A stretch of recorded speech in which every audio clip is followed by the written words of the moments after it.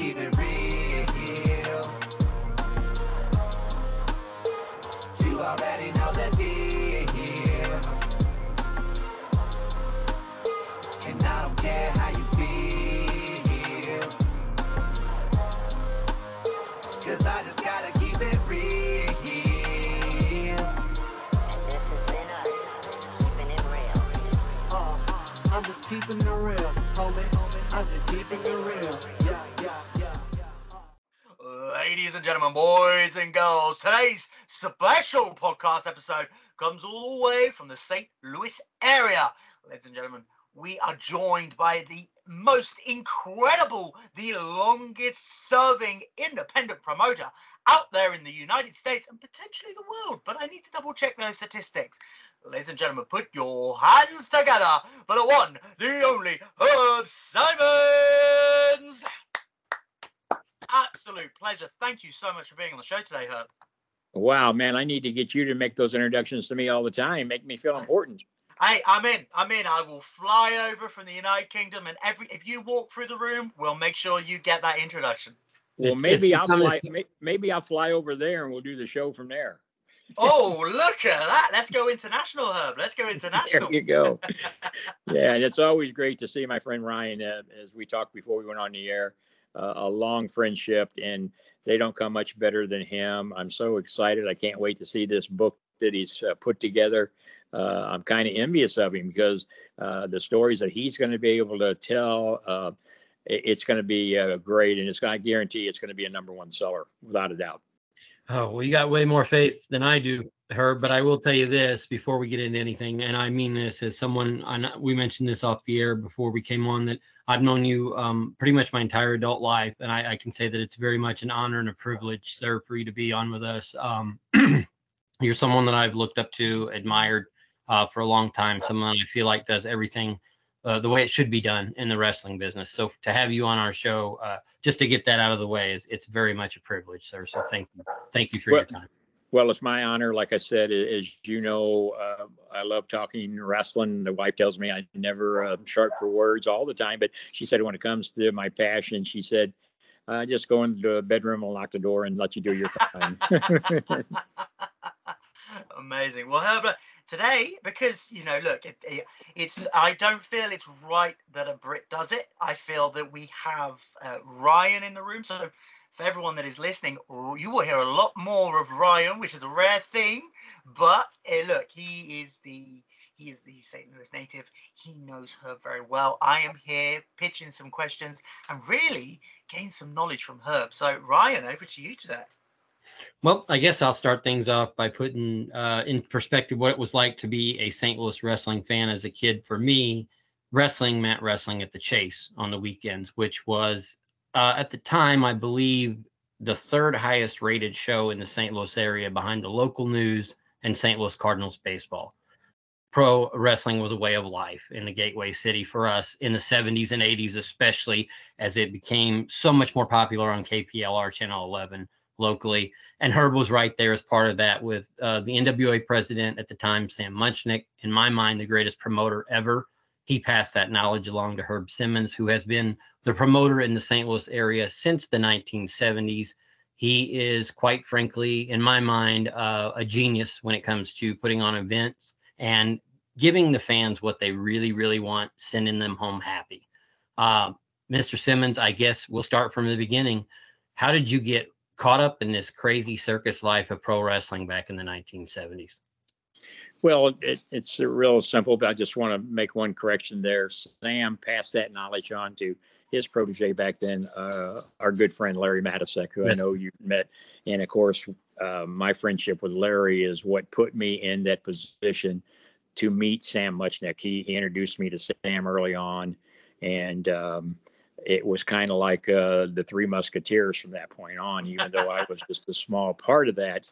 Larry was, he started working for Sam Munchnick when he was 16 years old. And he did everything from sweeping the floors to emptying the trash cans. As he went on, he started writing articles, calling in the results to the local radio stations after the Kiel Auditorium matches, and then worked his way up the ladder. And of course, when he first introduced me to Sam, it was like I was a kid at a candy shop. because I was literally sitting there with who I felt at that time was God. And he ruled the NWA for over 41 years off and on as the president. And he was the peacekeeper, as a lot of the men in the business called it. And, I want to clarify, I've never taken a bump, even though I did get a broken rib one time down in Tennessee with Burt Prentice's organization when Attila Khan and Travis Cook bum rushed me and shoved me into the ring, but I've never taken a real bump, never want to. My hat's off to the guys that do that, but I'll stick to the promotional side of it. But to answer your question, I got into business just like all of us have as a fan. My mom was an avid wrestling fans, my brothers and sisters, not so much, but that was the other glue that my mom and I had that held us really close together was the wrestling at the Chase.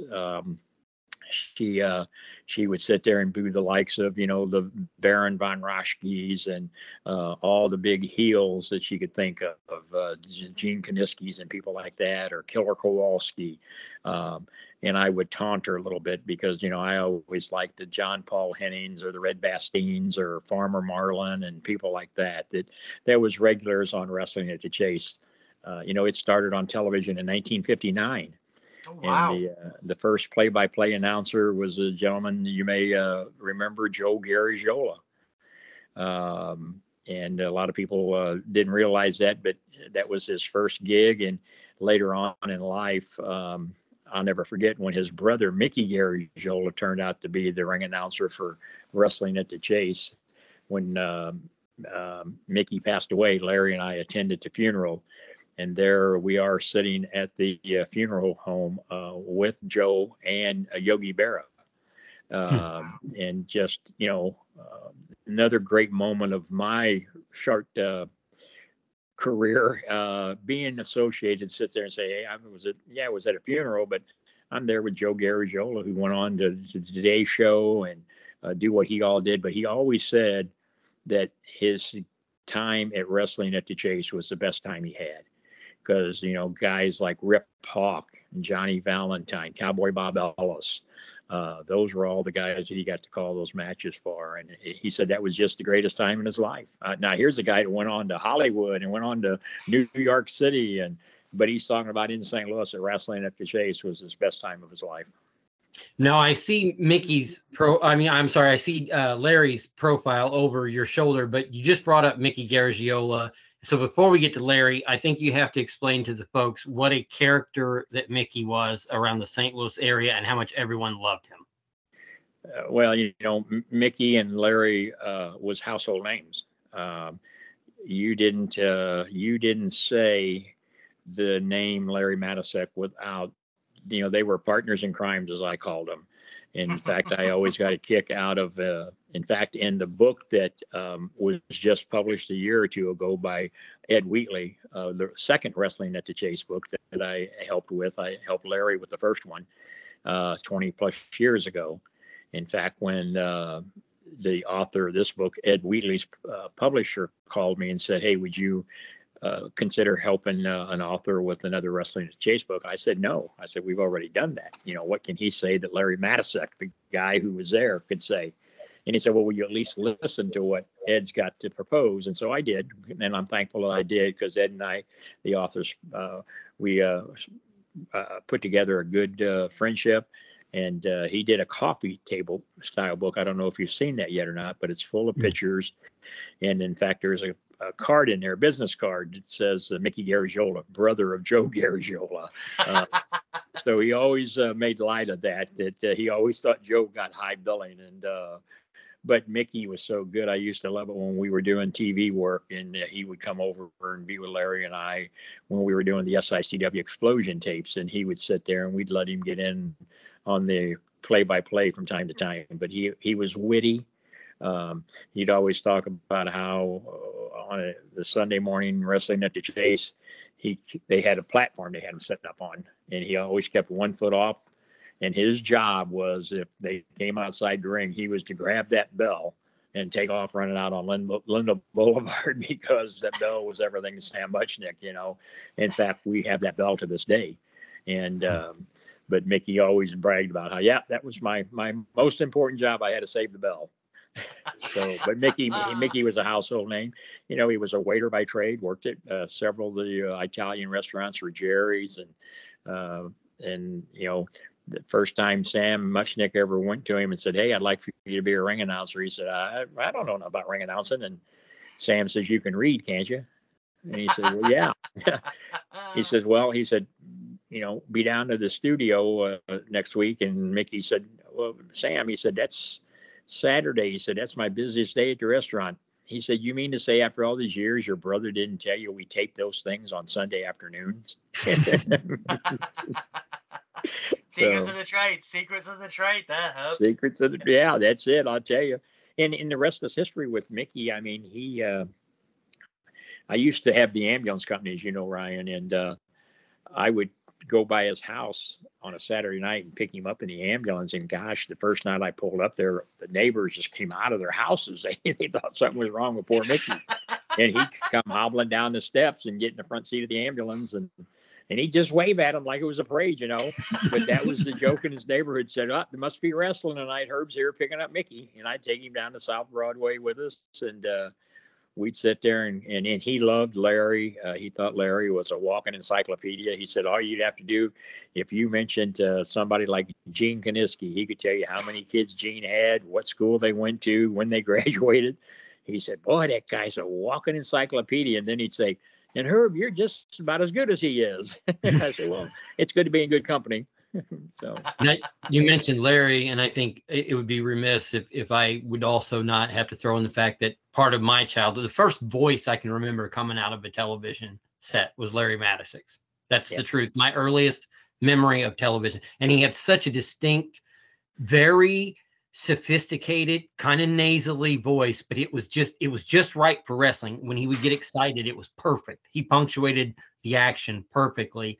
But at the same time, he wasn't just an announcer. He was almost like in some ways, like an adopted son to Sam. In some ways, the way that he ran the office, and he became so much part of Sam's life and his family and his operations there. It was such a bond between the two of them that Larry was essentially an extension of Sam, was he not? Oh yeah, without a doubt. Like I said, 16 years old, didn't even have a driver's license when he first went to the office at Sam. He wrote an article, a letter to Sam, and then when Sam called and said, "Hey, I want you to come to the office," his dad, Edwin, had to drive him over there because Larry didn't even have a driver's license at that time.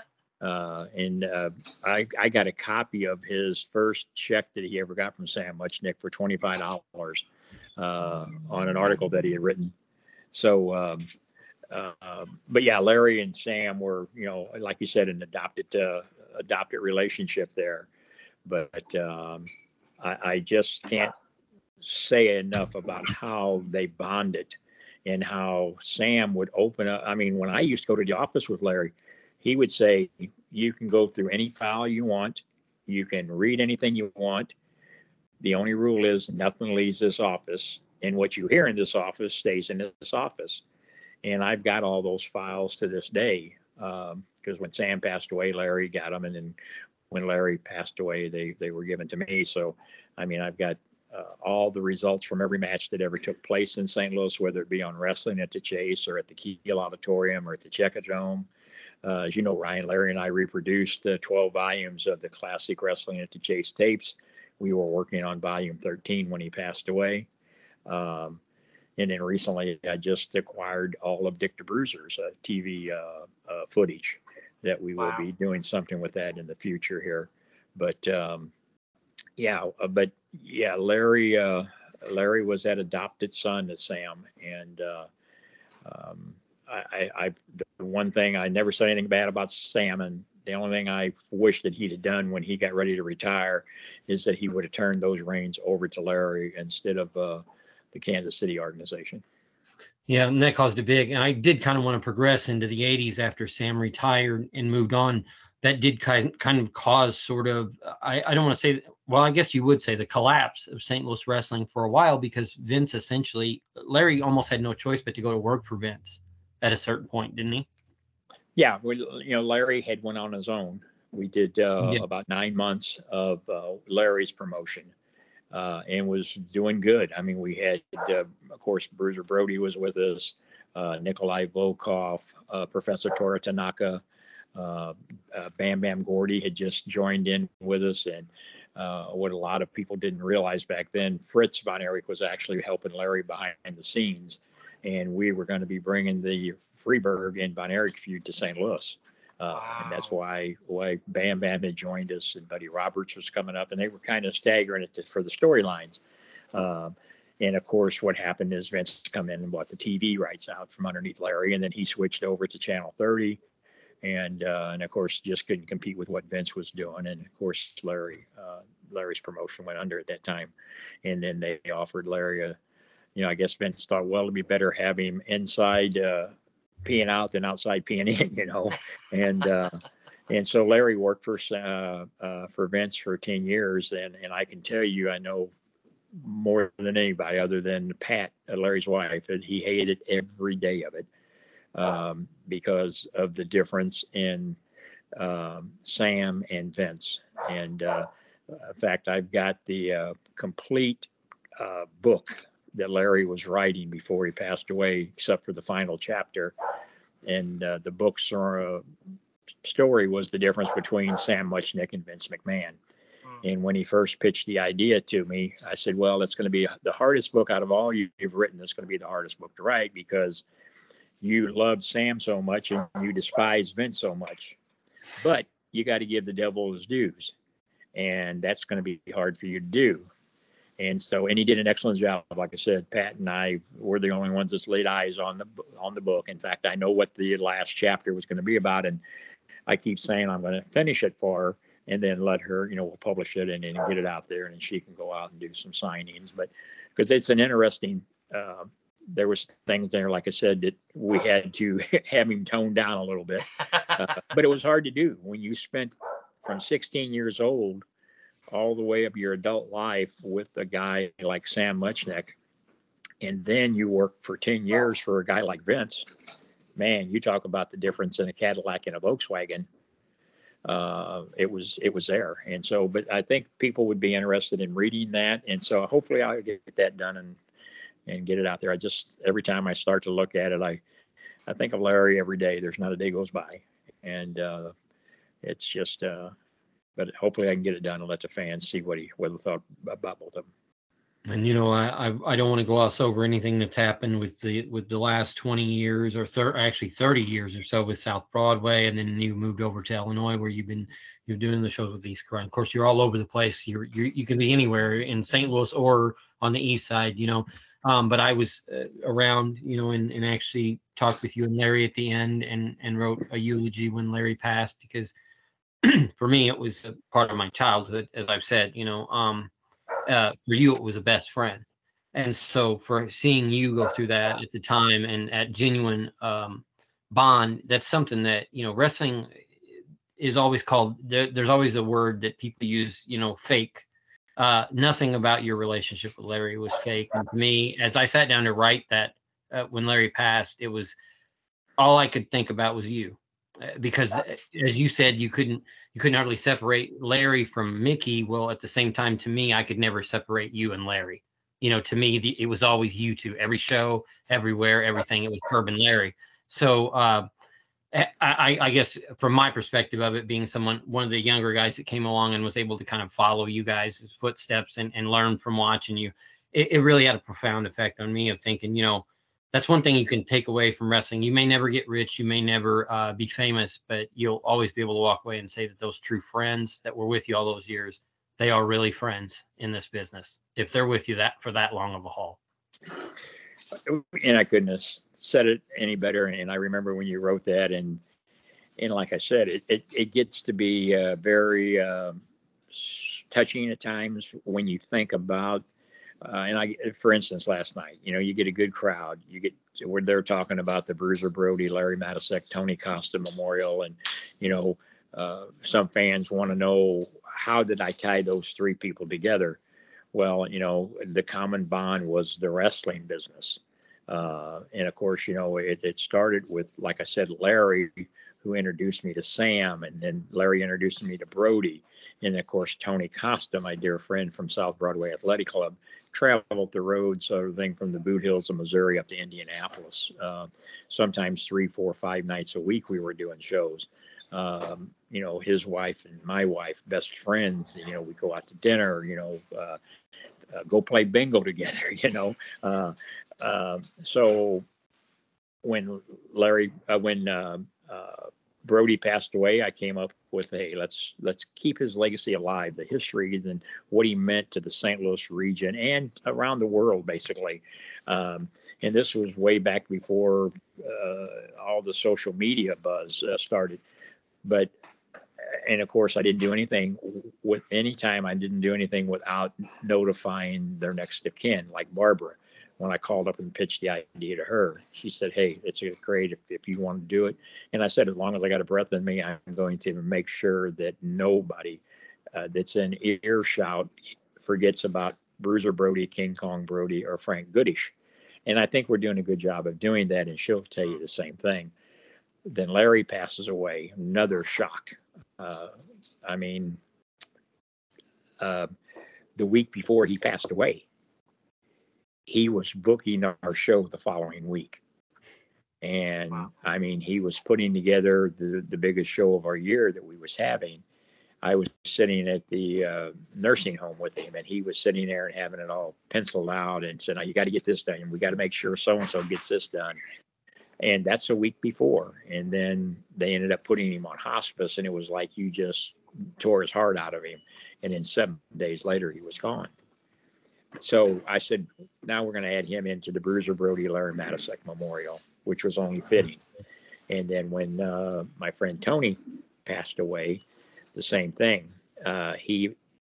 When I booked Bruiser Brody on a card, one of the first things he would ask her during the conversation, hey, is my little friend, Little Dynamite, because that's what we call Tony, is Little Dynamite going to be there? Because Brody was about 7 foot tall and Tony was about 5'4", And in fact, there was a picture out there I posted this morning of him standing over Tony. So some fans who didn't know wanted to know how that tie-in came. And that's why we called it for the last several years, the Bruiser Brody, Larry Matisek, and Tony Costa Memorial. And, there's a reason and a rhyme for doing that, because they meant so much to the St. Louis wrestling. Tony ran South Broadway Athletic Club for all those years. I was there for over 30 years myself, doing their TV work for them. And then we were doing the cross promotions, the MMWA and the SICW. There are some people out there, again, facts speak the truth. And if I can go back and document all the shows that I did at South Broadway Athletic Club, there used to be a sign hanging up there that said MMWA SICW. Since Tony's passed away, that's changed now, which is fine. Everybody does their own thing. You don't ponder on it, but I'm going to continue. Like I said, Barbara Goodish gave me the okay to do it. When Larry Matisek passed away, his lovely wife, who we still help to this day, Pat, she'll be at the show on May 13th.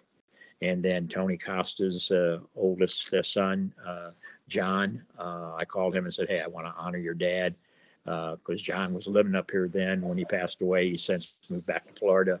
But he said, hey, Dad loved you. You guys had so much together. So yes, if anybody says that you can't use her name, you tell them to call me. And so that's why it's called the Bruiser Brody Larry Matisek Tony Costa Memorial.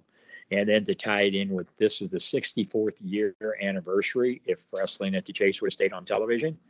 Wow. So we will be playing videos all day long on May 13th of all those classic tapes that we've got, along with the Hall of Fame. Jerry Briscoe, who was big in St. Louis with his brother Jack Briscoe.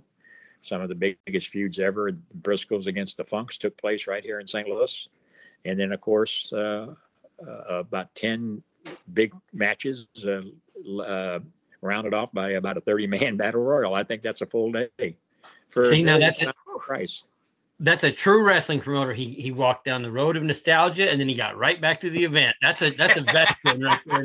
And I want to back out. Speaking of that, I have been taking walks down memory lane here, and I know Nathan is excited about the event coming up. I know I'm planning on being there. I want to get back home to St. Louis. on May 13th, St. Louis Aviator Hotel. Correct? I'll mess up the address if I say it, if I try to remember it, but because I'll end up map questing it, but or whatever, Yeah. the Google I Maps. I know it by heart. 6921 South Lindbergh Boulevard. South Lindbergh. I knew it was South There Lindbergh. we go. I've only But, typed that and said that about 1 million times the last couple of months. But the main thing is the names that are going to be there, because it doesn't matter if you live in the St. Louis area or not. This might be an event you want to fly in for, because there are so many people. And you mentioned Jerry Briscoe, and JBL is going to be there. I mean, Herb, please feel free. And Nathan, please feel free, because I know you're going to get all giddy and excited when you hear some Of of these course I names. will. Oh, I know I will. Yeah, here. Go on, Herb. I've got the poster right here, and I'll just read off some of them. The Nasty Boys, if you've heard of the Nasty Boys. Of course. I'm done already, Herb. I'm done. You can I have me guess heart Dave's attack. heard about them already. There's a gentleman that was really big back in the day, Len Denton, the grappler. Back started a career in Kansas City and used a loaded boot gimmick. The Brooklyn Brawler is going to be with us. Lombardi. Buff the Stuff Bagwell Oh, will be there. Tugboat, if you remember Tugboat. I remember Tugboat. And of course, Cowboy Bob Orton Jr. Will be there. Nard the Barbarian, John Nard. And of course, a great My guy that everybody just loves, and Teddy Long, WWE legend. Him and his co-host Mac Davis are going to be doing their after hours road show from there. Stan the Lariat Hansen will be there. Brutus the Barber Beefcake. James Beard, one of the best officials in the business, did a lot of work with the Von Erich clan down at World Class. He's going to be there. In fact, he's going to be in action that night as a referee for us. So, Wow. and of course, a guy that I would swim the seas for is the Mouth of the South, Jimmy Hart. Will be joining us. The Hebner, a referee, another all-time referee. I mentioned Jerry Briscoe, JBL, WWE legend, is going to be there. And of course, one guy that's booked to be there, but now he's having some health issues, but Black Bart. Wow. Yeah, he's having some health issues now. As of right now, he's still booked, but if not, then we'll get a replacement in for Black Bart. And we want to wish him well and get him a speedy recovery. Bobby Fulton, one half of the Fantastics, is going to be joining us there. And of course, if you ever heard about the AWA wrestling, Greg Gagne is going to be joining us. Vern's son. And of course, another great friend of mine, and I'm honored to induct him into the class of 2023, J.J. Dillon, who everybody remembers went on to be the leader of the Four Horsemen. Barry Horowitz, the guy that patted himself on the back all the time. Great guy, Barry is. Bushwhacker Luke will be joining us. And of course, we all know what just happened with Bush, where our condolences go out. In fact, I just sent Luke a message this morning. I've been talking to him all week since that happened. But Luke is scheduled to join us there. And then Enzo will be joining us. So it's going to be a great there. And then Victoria. Anybody remember Victoria? Yes. One of the best in the business. And of course, this guy, I had listed about 2 or 3 guests, because you got to understand, this thing started off, I was going to do 5 or 6 legends. Okay. And this thing grew legs overnight. And I think we're up to 43 legends and guests right now. But this guy called me on the phone one evening about 8:00 and said, "Hey, did I make you mad?" I said, "What are you talking about?" He said, "Well, I see this big event you got." And he said, "You haven't called me." And I said, "Well, Ted, I can't afford you." I said, everybody's got a price to pay for the $1 Million Man. And so Ted says, "Herb," he said, "what have I told you in the past?" He said, "There is no Ted DiBiase, or there is no $1 Million Man without St. Louis." And because I was there when Ted had his first match in St. Louis, and he's always held St. Louis in the highest regard. Real quick story, if you got a minute. Of course. A year and a half, I guess it was a year and a half ago, I had booked a show in St. Louis for a private organization, and they wanted Ric Flair And so I made the arrangements to get Ric Flair. And that was right back when the story broke about the plane ride from hell. You remember that? Yep. So 48 hours before showtime. And keep in mind, I had told this organization that I wasn't comfortable with this because of past experiences. So 48 hours before showtime, we get a call about 7:00 in the evening from the agent giving us the song and dance that I was expecting, that Rick wasn't going to be there. And I was smart enough to have two contracts. I had one with the organization to provide the wrestling event that night, and then I hooked them up with the contract with Flair's agent. So I really didn't have anything to do with Rick not showing up.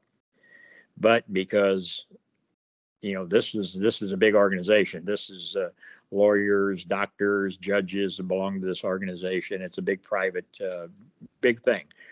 And so I wanted to make them happy. So, man, everybody's in a panic. And they're calling me, what are we going to do? We're sold out. We got to have somebody there. And I was able to pick up the phone and call Ted DiBiase and say, hey, I need a favor. He says, oh, because I had booked him originally for this show. And the powers to be with this organization said, well, we'd like to have Rick. I said, no, you want to have Ted. So then I had to call Ted back and say, they want Rick. And he said, okay, I understand. Well, then now remember, I'm calling 48 hours before the show saying, Ted, I need you. And he goes, oh, so you want me to pinch hit for Rick? I said, yeah, that's what I'm saying. And I'm going to get you a good payday for it. In 48 hours, he booked a flight and showed up in for that show and blew the roof off of it. So that's the kind of guy Ted DiBiase would.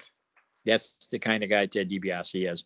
And so he will be joining us on Saturday, May the 13th. And I'm looking so forward to seeing Ted again. And he's a class act. And anytime I've called him, I do some fundraisers for church organizations, and he's come in and helped do them. And always a great guy, great stories. And then we got another guy who was from the St. Louis area, Kansas City, Rick McCord.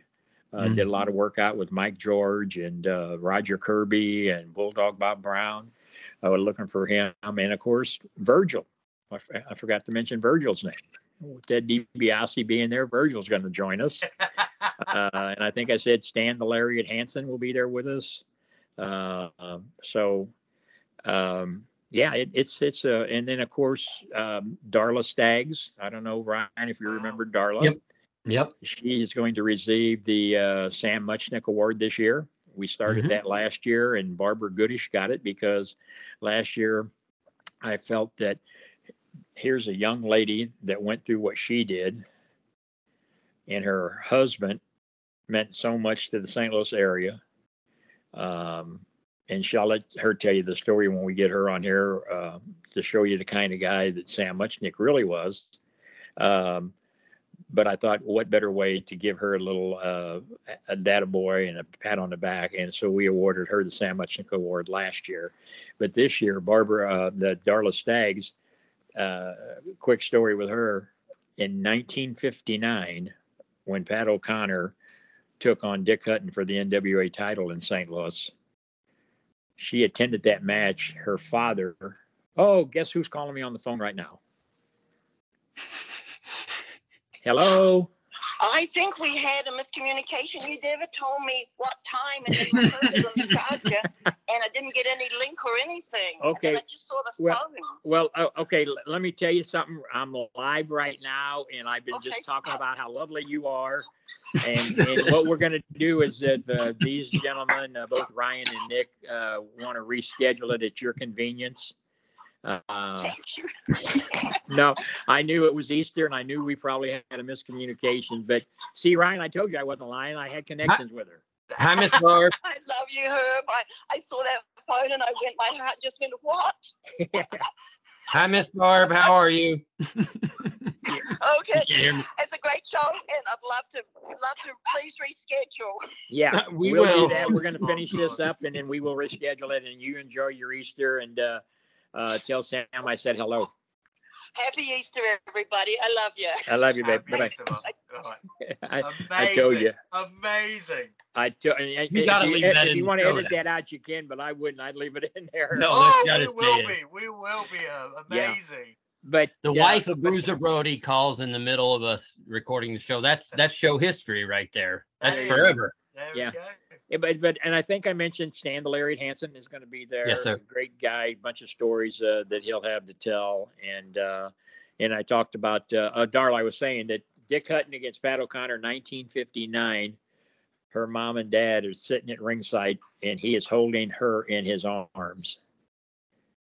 And when Pat O'Connor beats Dick Hutton, he gets up and runs around the ring as she is in his arms. So when I say she is a wrestling fan and she knows everybody, she's on the executive board of the Cauliflower Alley Club. She's out there with us in Vegas every year. She's originally from the Granite City, Illinois area, but she attended every wrestling card. She was a regular at Wrestling at the Chase. She's got a wealth of knowledge herself. So this year she's getting that Sam Muchnick Award. If you could, There it is. Herb, I'd love to know if you could tell the audience what the Sam Hushnick Award is. That would be amazing. What it emphasizes. It's a plaque. It's basically for somebody who has been, like her, a diehard wrestling fan who has contributed their life to supporting the wrestling that Sam was so much in charge of. As I said, Sam Muchnick was a peacekeeper in a lot of people's eyes. Mm-hmm. He was the guy that controlled the National Wrestling Alliance title when promoters across the country wanted to have a feud of who was going to be the champion. Sam would sit him down or get on a phone and say, wait a minute, we got to do what's best for our fans. And I always use the analogy that Sam was a guy that knew how to divide the pie up equally. Okay. And in other words, this slice is for Ryan, this slice is for Nate, this slice is for Herb. And so there may be a little sliver left of that pie. And instead of Sam taking that sliver for himself, he would divide that sliver up between Herb and Ryan and Nate. Oh, wow. Okay. And that's how he became. Anybody that's ever wrestled for Sam Muchnick will tell you he was a honest man. He was respected. He was a good payoff man. If he told you your payday that night was $2,000.23, when you counted your money, there was $2,000.23 to the penny. Wow. Wow. Where some promoters would say, here's 23 cents and I'll pay you the $2,000 later, or I'll catch you at the next show. That wasn't Sam Muchnick. And that wasn't Larry Matisek, and that sure in the heck isn't Herb Simmons. In 50 years, I made one mistake in a payoff, and it wasn't me. I blame my wife. And of course, that was with my good friend Bob Orton, and I had to eat crow. And I don't mind eating crow as long as I have something to say about how it's cooked. You know what I mean? So, but it was an honest mistake on our part, and that Bob and I are. But that in 50 years, that's not bad. I know guys that do that every night that they have a show, and the boys go down the road and don't have enough money to get gas. So, yeah. Okay. Well, a question from myself. So you mentioned it then, Cowboy Bob Orton Jr. Tell us the relationship we have with, well, in general, the Ortons, because of course there are famous, the entire family of, and Randall Keith Orton and, Cowboy Bob Orton Jr. and Sr., the entire family. So tell me how the Ortons work with yourself, how you got involved with them, and we'd love to hear it. Yeah, Bob Orton Sr. Was on the first wrestling card in 1959 in St. Louis for Wrestling at the Chase. And then, of course, he was one of the toughest in the business back in the day. Very tall, lanky guy, but boy, he could tie you up like a pretzel, and he could wrestle or he could brawl, whatever you wanted to do, whatever needed to be done.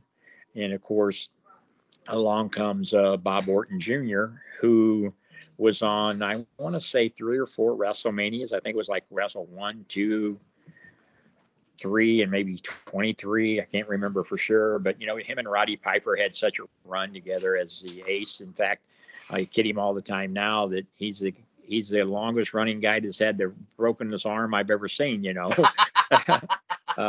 In fact, his arm just got broke not too long ago. We had to put the cast back on it for a match that we had.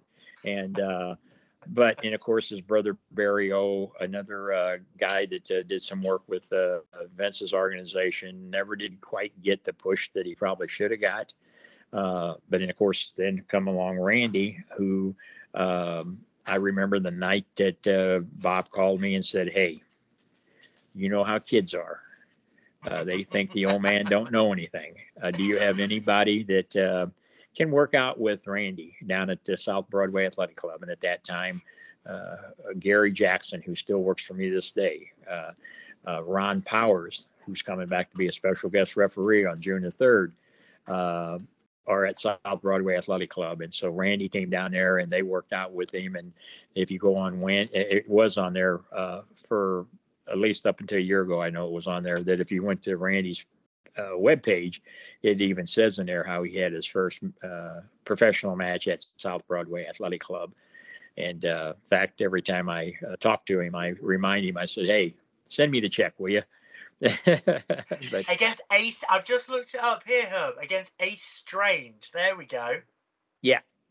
So, but Randy, and of course, Bob runs the Ace Wrestling Academy on Tuesdays and Thursday nights for SICW.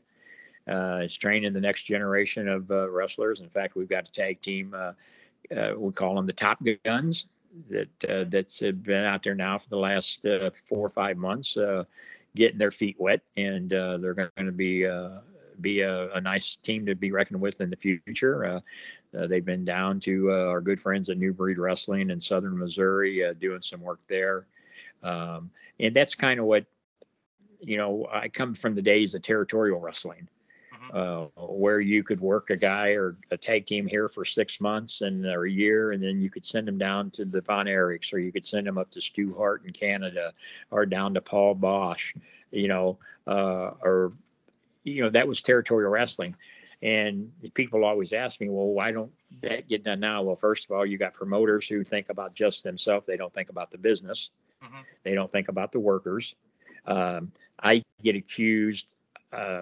My locker room about several years ago now instituted a kind of a unwritten rule that if you work for us, you don't work within 25 miles of us. And okay. I take more hell over that than Carter's got pills. Back in the day, you didn't work 200 to 300 miles away from another promotion. And so people say, well, why? What's the difference? Well, if Ryan and Nathan, if you work for me and Ryan works for a promotion 5 miles down the road, and I'm sending you down there, but at me, you're my big baby. And when I send you down there, Nathan's using you as his big heel. We're in that close together. We're drawing the same fans. So now you got the fans sitting there saying, "Oh, wait a minute! Just last week, he was a good guy in the main event. Down here, he's a curtain jerker. What's going on here?" So it makes a lot of sense to people who understand the business. When you walk into the SICW locker room as a worker, you know beforehand what's going to happen tonight as far as who you're going against. And I'm not knocking these other organizations. It's just that they treat it as a hobby. They treat it as they don't respect the talent. And if you don't respect the talent, then you're not respecting the fans, because the talent is what's going to make you get the fans back in there. So if you continue to see the same talent over and over, you can only mix that bag up so many times that people say, "Here we are again tonight, A's against B." We've seen that 2,000 times already. So that's why we try to bring in, we had a newcomer in last night from Champaign, Illinois, that is a military guy that just came back from the Middle East, doing what's best for our country, loves professional wrestling, did a good job.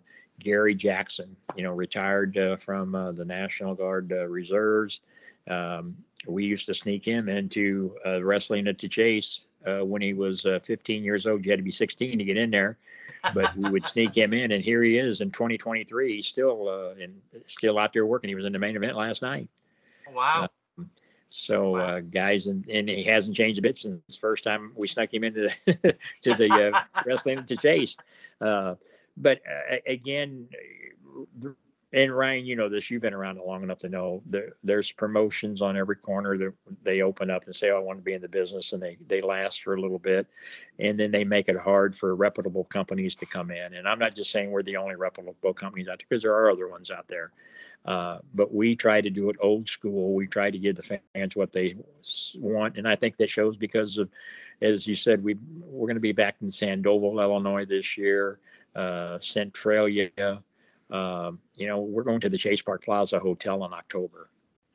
Mhm. The only other wrestling organization that's went back in there since they left, and I'm talking about Sam Muchnick, and then when Vince left there, was the NWA, Billy Corrigan's group. They did 73 and 74 there. But we'll be there in October at the Wow. Coruscant Room, same place it started back in 1959. Wow. And that's my first time back there, and I'm honored to do that, but I've been asked to do that. I'm not going to say no, because it's another historical moment that I can go in there and say that this is where Sam Muchnick started. This is where Larry Matisek, and then they went behind the wall into the KPLR studio. Because what a lot of fans don't know was before it was on KPLR TV Channel 11, it was actually on Channel 5, KSDK out of St. Louis. That the wrestling used to come filtered in through Chicago into the St. Louis market. And then it got on KPLR. And that deal between the owner of KPLR and Sam Muchnick, that agreement took place on an airplane. They actually wrote out their agreement on a napkin and never had an official contract. Now, wouldn't it be Wow. nice? Wouldn't it be nice today that we could shake hands and say, and then have it run that long? Amazing. Unheard of. I got one sidebar story, and I know Herb can back me up on this. Larry did not completely disappear off the radar later on when when the leadership for WCW came up for grabs. Larry's name was one of the people that was thrown out there as potentially being a president of WCW. But one of the people who did end up running WCW was Jim Herd, former producer of Wrestling at the Chase. So there was a lot of ties there between the Wrestling at the Chase folks and WCW in the early days of WCW. Yeah. Well, and I was sitting in Larry's house the day that Jim Herd called him and made him the offer to come down and run it. But he was going to have to move to Atlanta. And of course, Larry said, "Yeah, Herb and I'd be more than glad to come down." And I'm going, no, I'm not moving to Atlanta. No way, you're not doing that. And that never did materialize, which I'm, hindsight, foresight. But, as you know, Ryan, the business is a cutthroat industry. Maybe not as bad. It's kind of, back then it was really bad if you were an outcast and trying to make it into business with kayfabe and all that. It was so much different. Nowadays, it's just that nobody knows what the business meant. And that's kind of what I told Mr. Corrigan when him and I was talking about the Wrestling at the Chase tapes. If you don't know what the NWA stood for, it's kind of hard to promote it. I know what it stood for. To me, it was the greatest. Mm-hmm. Everybody was involved in it. I mean, you stop and think it. You were talking a while ago about Larry Matisek and his play-by-play. I always say that if you had some type of vision impairment, he could still make you visually see what was going on just by the way he would call the matches, the tone of his voice. I mean, he made you feel like you were up close and personal. But then you had so many other ones, Gordon Soley, people like that everybody had their own style, their own uniqueness, and everybody wanted to say in their area they were the best. And that's fine. We all do that. We all think the St. Louis Cardinals are the greatest, even though they're from St. Louis. I live in Illinois. Why? And I think the Chicago Cubs are the best. Well, some years I do, some years I don't.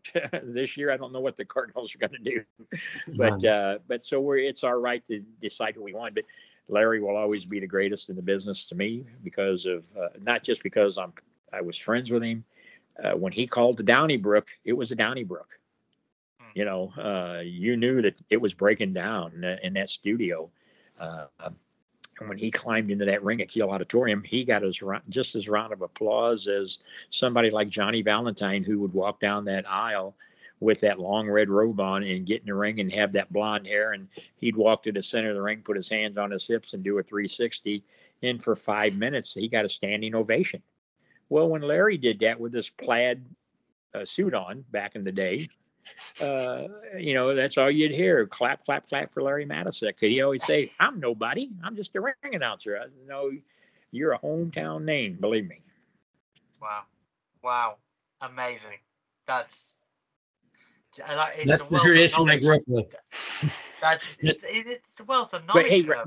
But Ryan, when you think about it, would you have wanted it any other way? No, not at all. And you talked about the tradition and all that, and I think one of the things that I learned, being lucky enough to kind of learn from people in wrestling too, and you talked about the differences, is just the difference in locker rooms. I remember when I first went into a locker room in St. Louis, being scared to ask, make too much noise or be in the way, because you had to be very respectful.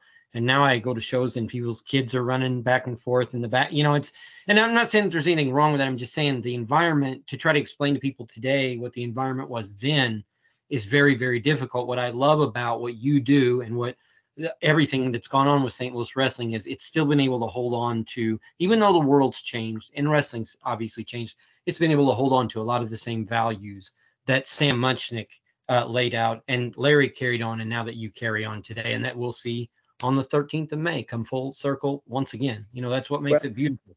Well, and I got to tell you, a week ago, early last week, I'm sitting in the office and I get my phone goes off, and I don't recognize the number, and I answer it.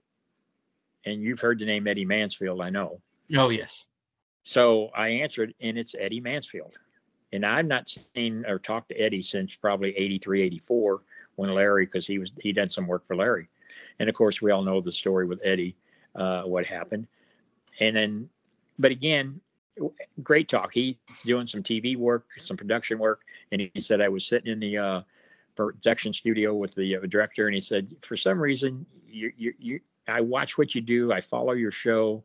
He said, I just had to call and tell you thank you for what you're doing to keep it alive. And so I'm thinking to myself, what Eddie did is no different than what Vince did. But if you stop and think about it, other than Vince made a lot of money, how he did it, Vince said early on, I'm going to either own everything or I'll turn it into a carnival circus. And, we had Doink the Clown, we had the Insane Posse, and again, you got to give the devils his dues. I mean, look at what he's done. Wouldn't you like to just made the deal he made and have that money in your bank account? So you can't fault him. And Larry always said that. Larry said, you can't fault the guy. Everything he touches, even the XFL made him money, even though it was a flop. But Eddie and I sold talked. It for even more. He sold it for even more. Yeah. So Eddie and I talked, but I just thought, here's a guy that I hadn't talked to in all this time, but he follows what we're doing at SICW, piggybacking on what you're saying about what we're trying to do. And when you can sit there and get calls from these guys that were there in St. Louis and all over, and that SICW has got the respect of them, I think it says a lot for not just me, but for my locker room that go out there and bust their tail each and every show. Because as you said early on, Ryan, nobody's getting rich in this business. It's the passion, it's the love that we all have for it that continues to do this. I mean, here we are sitting here talking about wrestling, and we could be doing anything else we wanted to, but the love and the passion we have for it is what keeps that drive going. Mm-hmm. And worldwide as well, with me sitting over here in the UK too. It's everything. So it's crazy. Well, Herb, look, we could go on all night, and I would love to. Do not get me wrong, but I know we have limited time. Please, this is your moment.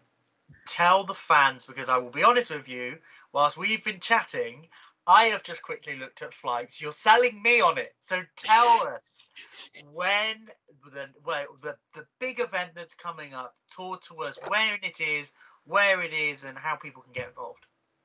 Well, you have just solidified what I've been telling the fans for the last several months now, that this is getting across the globe attention. Mm-hmm. Because where are you at right now? I'm in London. Oxford. Oxford in England. So now I can not feel bad when I tell everybody. Everybody's talking about this everywhere. The big day is Saturday, May the 13th. It's at the Aviator Hotel and Ballroom in South St. Louis. It's the address 6921 South Lindbergh Boulevard. It's an old Holiday Inn that's been remodeled. They've got about 150 rooms. My understanding, they've got reservations coming from Canada, California, Indianapolis, and Texas so far, fans that are coming in. So I would suggest that people, if you're going to get on there and get your reservations now. And if you go on there and look at the package at sicw.org, the other thing I said I wanted to do is keep it very reasonable for the fans, because I want the fans to come and be able to get in, enjoy the day, meet the legends that they want, knowing that these legends, and again, these guys growing up and in the business, they didn't have 401ks, they didn't have health insurance. So this is kind of a way that they're supplementing their income. And so I see some of these fan fests where it costs you $100, $200 to get in, and then you have to spend $100, $200 for autographs. So we say we're going to keep this reasonable. I want quantity. I want fans to be there. And with these guys all working for me, and I can't say enough for a couple of the vendors that are helping us. GT Collectibles, Scott Wilder's Promotions, that's bringing in a few of these guys. They go all over the country doing this, but they've all said there's never been one of this size that's been in the St. Louis area. But that Saturday, May 13th, the doors will open at 10 a.m. in the morning. Like I said, we'll have them out. We got some vendors going to be there selling their shirts and their tapes or their figures, whatever they may have. But then the ballroom, you'll have to have a wristband to get in there, because that's where all the legends will be set up. But then we're going to try to schedule a question and answer session in the afternoon for an hour or so with a few of the boys. Then we'll do the Hall of Fame induction that evening just before the SICW event takes place. We just announced last night the main event for that night, not only the Bruiser Brody Battle Royal, but Attila Khan. And Ryan, I know you've heard that name before. He's a takeoff of the old Abdullah the Butcher. Mm-hmm. Wow. He is my classic champion right now, and he was trained by the late great Harley Race. And he will be in action defending that title against the Big Texan. And they had a tag match last night, and the winner of the tag match got to pick the stipulation of what type of match it was going to be. Mm-hmm. So the Big Texan and Gary Jackson was victorious last night, and so the Big Texan has demanded it be a Texas death match, St. Louis style. And of course, I don't know if you know the history of a Texas death match, but it was founded by Dory Funk Sr. And so later on this week, I will be interviewing Dory Funk Jr., and he will be explaining how that came about and the rules of what his dad laid out. And that will take place that Saturday, May the 13th, as the main event. And somebody's going to walk out of there.